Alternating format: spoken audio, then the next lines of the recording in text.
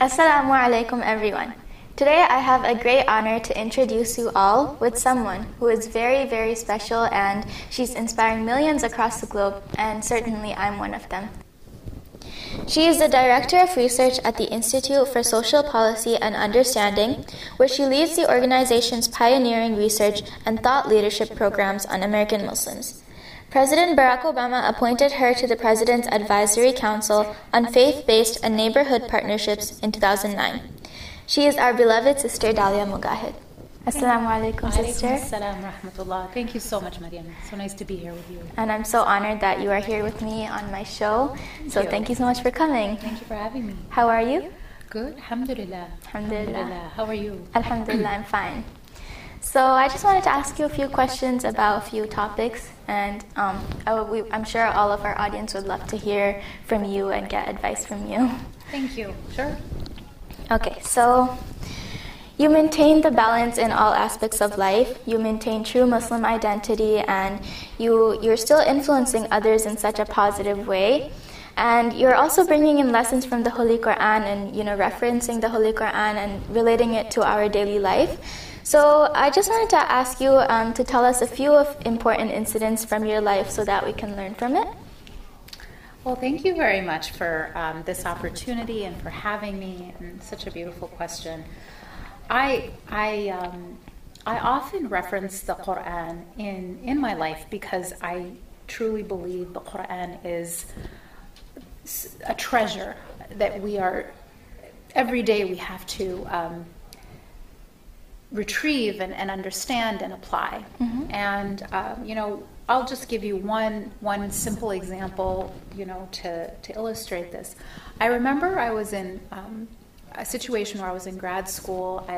So I didn't have a lot of money, and I was in a parking lot leaving my university and I accidentally hit a car in the parking lot, and it happened to be probably the most expensive car in the whole lot. It was a very nice brand new Mercedes, which now I hit, and I was sort of in that moment oh my God, what am I going to do? I didn't have any money, and I wasn't going to be able to pay for the damages, and I was thinking, maybe I should just leave because no one saw me. But of course, I knew I couldn't do that. So, I put a note on the car, and I,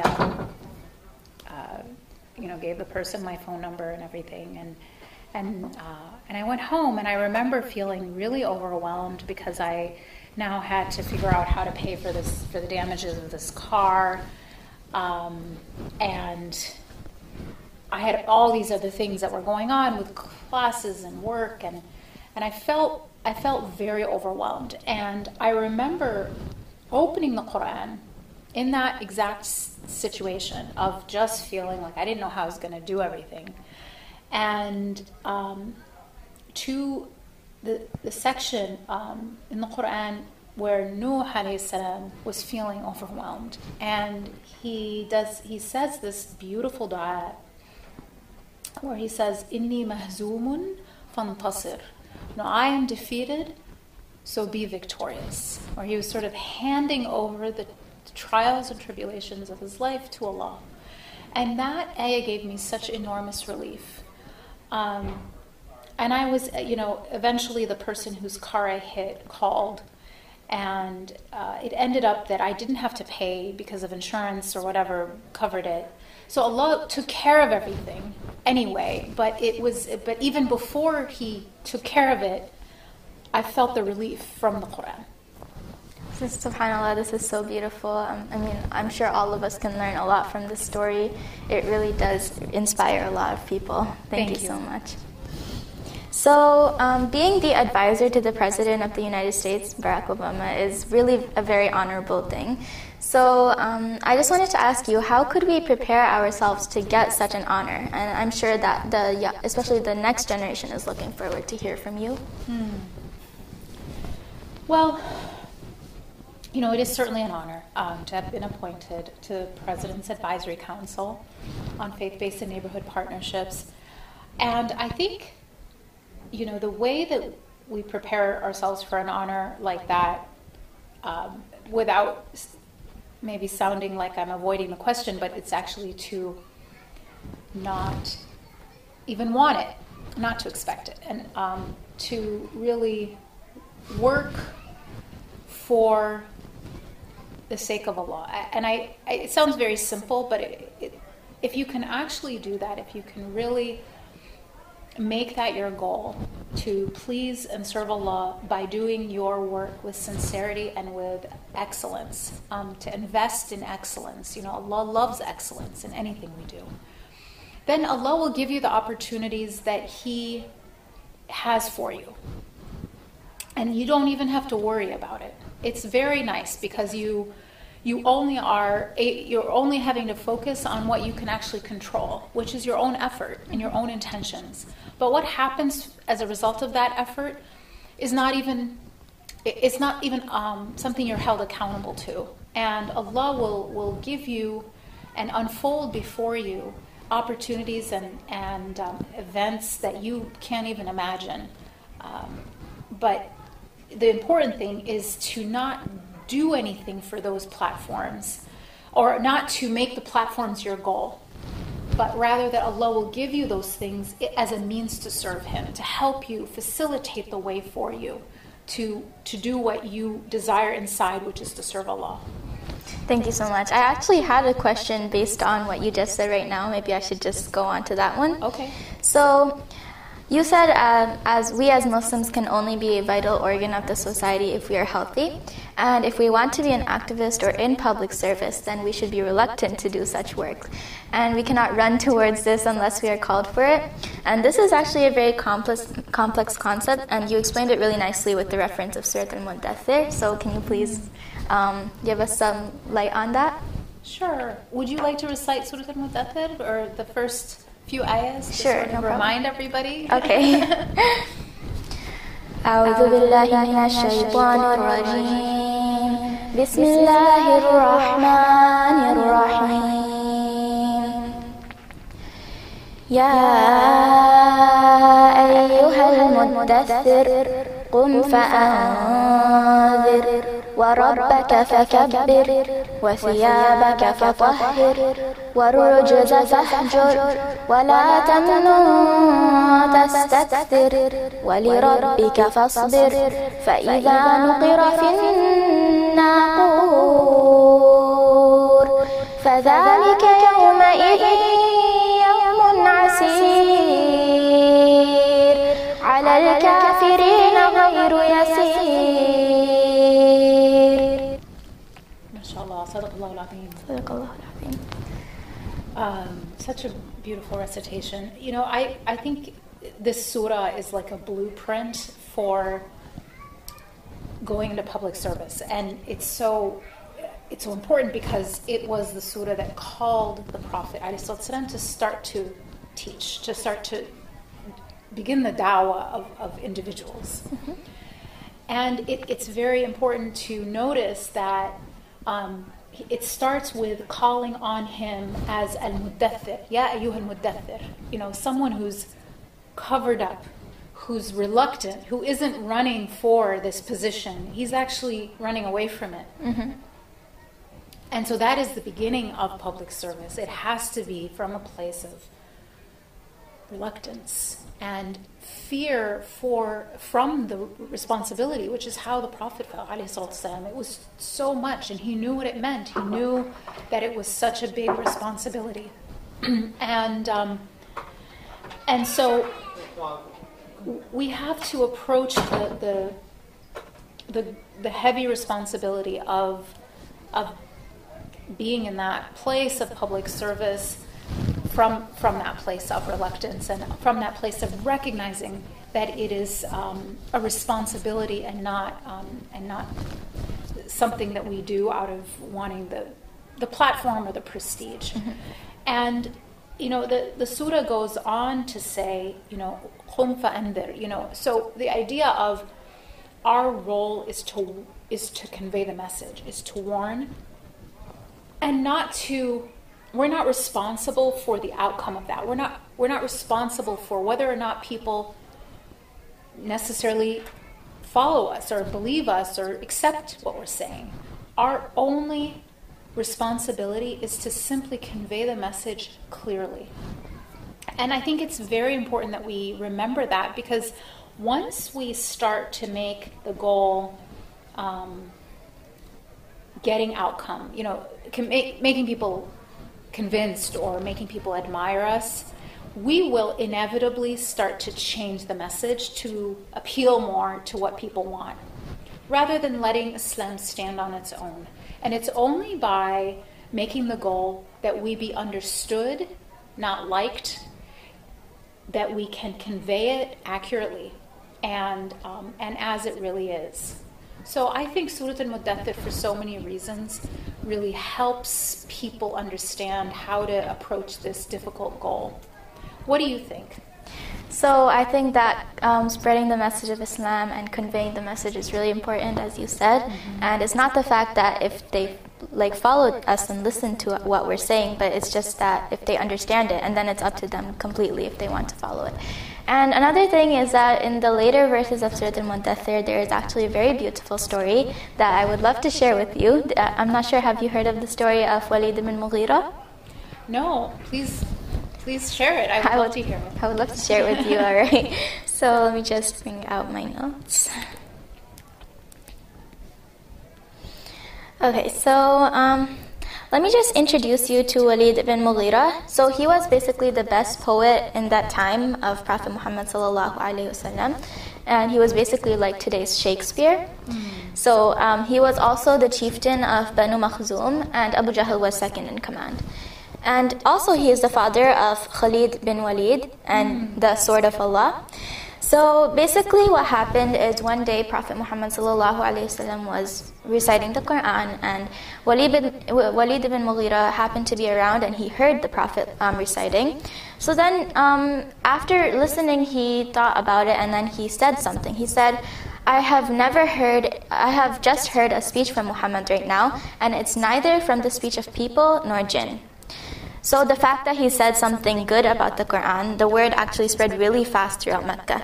And then the people were really surprised, because he kind of described the Quran in a good way, even though he was a pagan. So then people panicked, and then Abu Jahl came to him and he said that if you don't say something bad about the Quran after what you said, then we will not accept you, because now you've kind of made a good image about it. Yeah. So then Abu Jahl said, call him a madman, or call him a kahin, call him a fortune teller. So then Walid ibn Mughira was like, but he's not a madman and he's not a kahin. We know the characteristics of a madman and a kahin, and we know that Muhammad sallallahu alaihi wasallam has none of that. So then Abu Jahl said, why don't you call him a magician? And Walid ibn Mughira said, but he's not a magician. He doesn't have any of the props or anything that magicians use. So then Abu Jahl said, then you should call him a poet. And then Walid ibn Mughira got a little angry, kind of triggered him, because he was the best poet of their time. He was like, I'm the best poet, no one can be better at me at poetry. So then Walid said to leave him alone for a few days, and he would think about what to say. And he was walking around his house, pacing, thinking of what to say. So now I just want to recite those few verses and give some reference. So, أعوذ بالله من الشيطان الرجيم بسم الله الرحمن الرحيم ذرني ومن خلقت وحيدا وجعلت له مالا ممدودا وبنين شهودا ومهدت له تمهيدا ثم يطمع أن أزيد كلا إنه كان لآياتنا عنيدا سأرهقه صعودا إنه فكر وقدر فقتل كيف قدر ثم قتل كيف قدر ثم نظر ثم عبس وبسر ثم أدبر واستكبر فقال إن هذا إلا سحر يؤثر إن هذا إلا قول البشر سأصليه سقر وما أدراك ما سقر. So I want to just explain the meaning of those verses. So before Walid ibn Mughira came out in public and said anything at all about the Quran, Allah subhanahu wa ta'ala already revealed in the Quran about what was happening. So, ذَرْنِي وَمَنْ خَلَقْتُ وَحِيدًا, leave me alone with the one who I have created. وَجَعَلْتُ لَهُ مَالًا مَمْدُودًا وَبَنِينَ شُهُودًا, I gave him all of his money and all of his sons. So he's talking about Walid ibn Mughira. وَمَهَّدْتُ لَهُ تَمْهِيدًا, and I prepared everything for him. ثُمَّ يَطْمَعُ أَنْ أَزِيدَ, and then still he wanted more. كَلَّا إِنَّهُ كَانَ لِآيَاتِنَا عَنِيدًا, verily he was stubborn, a stubborn person when he heard our verses. And then later on in the surah, إِنَّهُ فَكَّرَ وَقَدَّرَ فَقُتِلَ كَيْفَ قَدَّرَ, he began plotting and planning and thinking. Maybe he cursed how he had tried to plot and plan. ثُمَّ عَبَسَ وَبَصَرَ ثُمَّ أَدْبَرَ وَاسْتَكْبَرَ, he frowned and he was walking and pacing in his house. And then Allah subhanahu wa ta'ala says that the worst he could say is فَقَالَ إِنْ هَذَا إِلَّا سِحْرٌ يُؤْثَرُ إِنْ هَذَا إِلَّا قَوْلُ الْبَشَرِ, this is a special type of magic that is coming from a man. And then Allah subhanahu wa ta'ala says, سَأُصْلِيهِ سَقَرَ, I will cause him to go into the burning fire. And the interesting thing is that nobody knew what Walid ibn Mughira was thinking. This was all in his mind. He hasn't come out and to the public and said anything yet. And then Allah subhanahu wa ta'ala kind of exposed him and told everyone what he was thinking. So this is really interesting. MashaAllah, that's really good. So I have seen some of your lectures at RIS that you have given in the previous years, and honestly your analysis about the Muslims' presence in North America, and whether they were malignant or benign, it truly gave me goosebumps. So you said, I was not expecting for you to say that Muslims are not benign, and I was kind of thinking, what would you say next? And you beautifully concluded that Muslims are neither benign nor malignant, and instead they are a vital organ of this society. So this is such an amazing parable, and it truly tells the depth of your knowledge.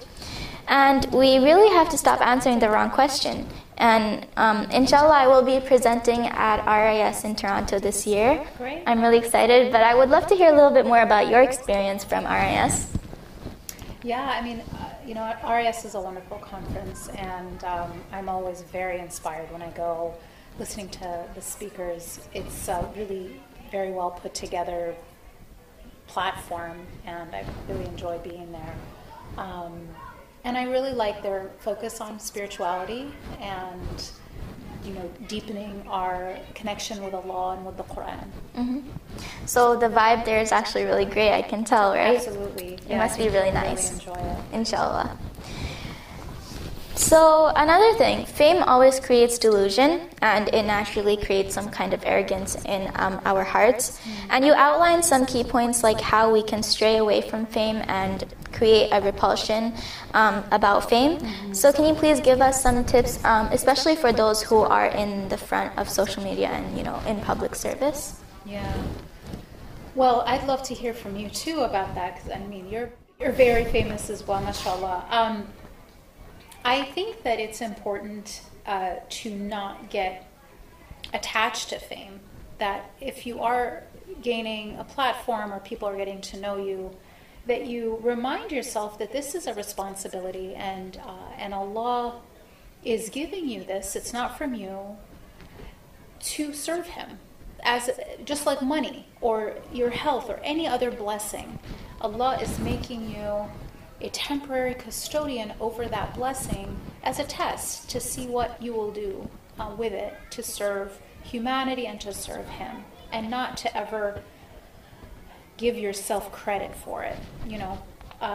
In my case, when I sort of became more well known after being appointed by President Obama to the Advisory Council, I became instantly a target of Islamophobic haters, and that experience of being harassed and having people even try to get me fired from my job, having media hit pieces about me every single day, it was so traumatizing and so negative that it was like a very effective way to not get attached to fame. because it was so unpleasant. And I am grateful to Allah for that. And I know that that was a protection for me. And so I think one of the really key ideas that I hope, your audience will take away from our conversation is this idea of hardships sometimes are protections. And we very seldom think of them that way. But that was really the case with this very difficult time of my life of being targeted in this way, is that I was protected from being attached to fame. And so to think of in your life, sometimes things are hard. You are going through something that's a struggle. But to think about, what am I being protected from? And that can be a very powerful way to reframe your experience. Thank you so much. That's the beautiful point that you brought up. And I would say that another thing that maybe we can do to reduce our attachment to fame is, rethink our intention. So why we're doing this, and of course, everything that we do is for the sake of Allah Subhanahu wa Taala. So I think both of these points are really important when you are in the forefront and in the social media and serving for the public. Absolutely. So we want to create an environment where people will fall in love with our true religion. And we want to know how Muslims can contribute in the American society and demonstrate our true religion, not just by talk, but truly by example. Can you please give us some advice on this? Yeah, it's really by, as you said, living our faith. I do research at the Institute for Social Policy and Understanding on the American Muslim community, and one of the areas we really focus on is Muslim contributions. So we are able to quantify how Muslims are a vital organ. They actually contribute so much to society. We did a study in Michigan, in just one state, where Muslims make up less than 3% of the population in Michigan, but they're 15% of the doctors. And they contribute more than $5 billion to the economy. They contribute $100 million in charity every year, create 100,000 jobs every year, which is more than Chrysler. Chrysler creates less jobs than the Muslims of Michigan. So it's a really important piece of research, because it can help young people like you understand who they really are and not ever feel like they have to apologize for who they are. Because not only are they benign, as you said, it's not that they're just harmless to society. No, they're much more than that. They're vital. They're an important, without them, without you and other Muslim young people growing up and contributing, America would be weaker, and it would be less innovative, and it would be less healthy. Thank you so much for this advice. So Islamophobia has, as you said, become a very vital issue, especially for those living in North America and Europe. So on top of that, media has, of course, fueled lots of negativity and tried to establish a wrong perception towards Muslims in general. So I received lots of messages from my fans and followers in social media about this topic, and they would kind of ask me how can we handle such a situation. And alhamdulillah, today they will be able to hear from you, and you are at the forefront of fighting such misconceptions. So can you please give us some advice on this? Sure, and I encourage, maybe you can post a video that we just came out with on ISPU that gives 4 pieces of advice on how to fight Islamophobia. So this is the very question that you're getting. We have a video that's like a short little clip based on our research. That's great. So what we can really do to fight Islamophobia is basically at least 3 things. Number 1, we have to, as Muslims, not believe it ourselves. And this might sound like it's obvious, but it's not. A lot of us have internalized the ideas of Islamophobia and believe them about ourselves. So to educate ourselves about the nature of Islam, and to educate ourselves about who Muslims really are. So for example, Muslim Americans are as likely as Christian Americans to say that they think Muslims are more prone to violence than other people, which is actually, empirically wrong. It's not true. When you look at who's committing acts of violence, Muslims are not, by any stretch of the imagination, more likely than others. In fact, Muslims are the most likely to condemn violence of any group in America. So there's a misconception even among Muslims, so they have to educate themselves. That's one thing. The second thing is we have to share our stories and to share information about Islam with other people around us. And we do that by having trusting relationships and by living our faith. And by doing that, we can create a space, a psychological space to share our religion with people in an authentic way, not in a way that's preachy or condescending, but in a way where we're giving people a gift and to really feel that generosity behind that intention in sharing Islam. And then finally the third is to serve others. I think there is no more powerful way to win hearts than through the example of the Prophet ﷺ. And he was constantly in the service of others. So I think educating ourselves, then reaching out and educating others by building relationships with them, and then third is to serve Allah by serving His creation. These are really great points. Thank you so much. I'm sure everyone watching is learning a lot from you. Even myself, I'm learning a lot as well. And I also remember that you said about the video, and I would love to share it. Inshallah, this will really help a lot of people. Great. So, among other things, to my view, interfaith dinners or events are actually a great way to bridge the gaps between different religions and different people from different backgrounds. And there we would have an opportunity to kind of learn from each other, and we can be the messenger of our true religion. And then the Almighty will bring in the result, and He will move the hardest of hearts and ensure that the truth prevails. So what is your thought on this topic? Well, I think having the opportunity to get to know other people and start good conversations is very powerful and very important. I also think that serving together, doing service projects together can also be, in addition to interfaith dinners, but interfaith service projects can also be a very powerful way to build those relationships and to demonstrate what our values are. I know that you're involved with a lot of that. Can you talk a little bit about your work in the interfaith space? Yes, sure. So I think 2 years ago, I went to an interfaith dinner during Ramadan, and I met a lot of people from different religions and different backgrounds, and it was really a nice experience.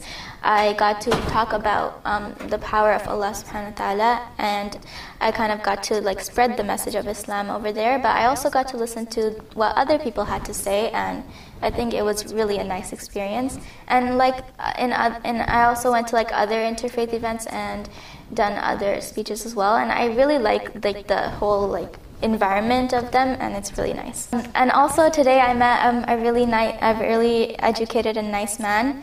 He is a doctor. His name is Dr. Walker, and he actually invited me to another interfaith dinner on this Sunday, the next coming Sunday. And I think I just really like the environment, and I would love to go there as well. So I want to be involved more with some of the influential works that you are doing for the Muslim Ummah. So whether that is within the scope of your research at the Institute for Social Policy and Understanding or anything else as well. You're such an inspiration for students and young generations. So can you please guide me?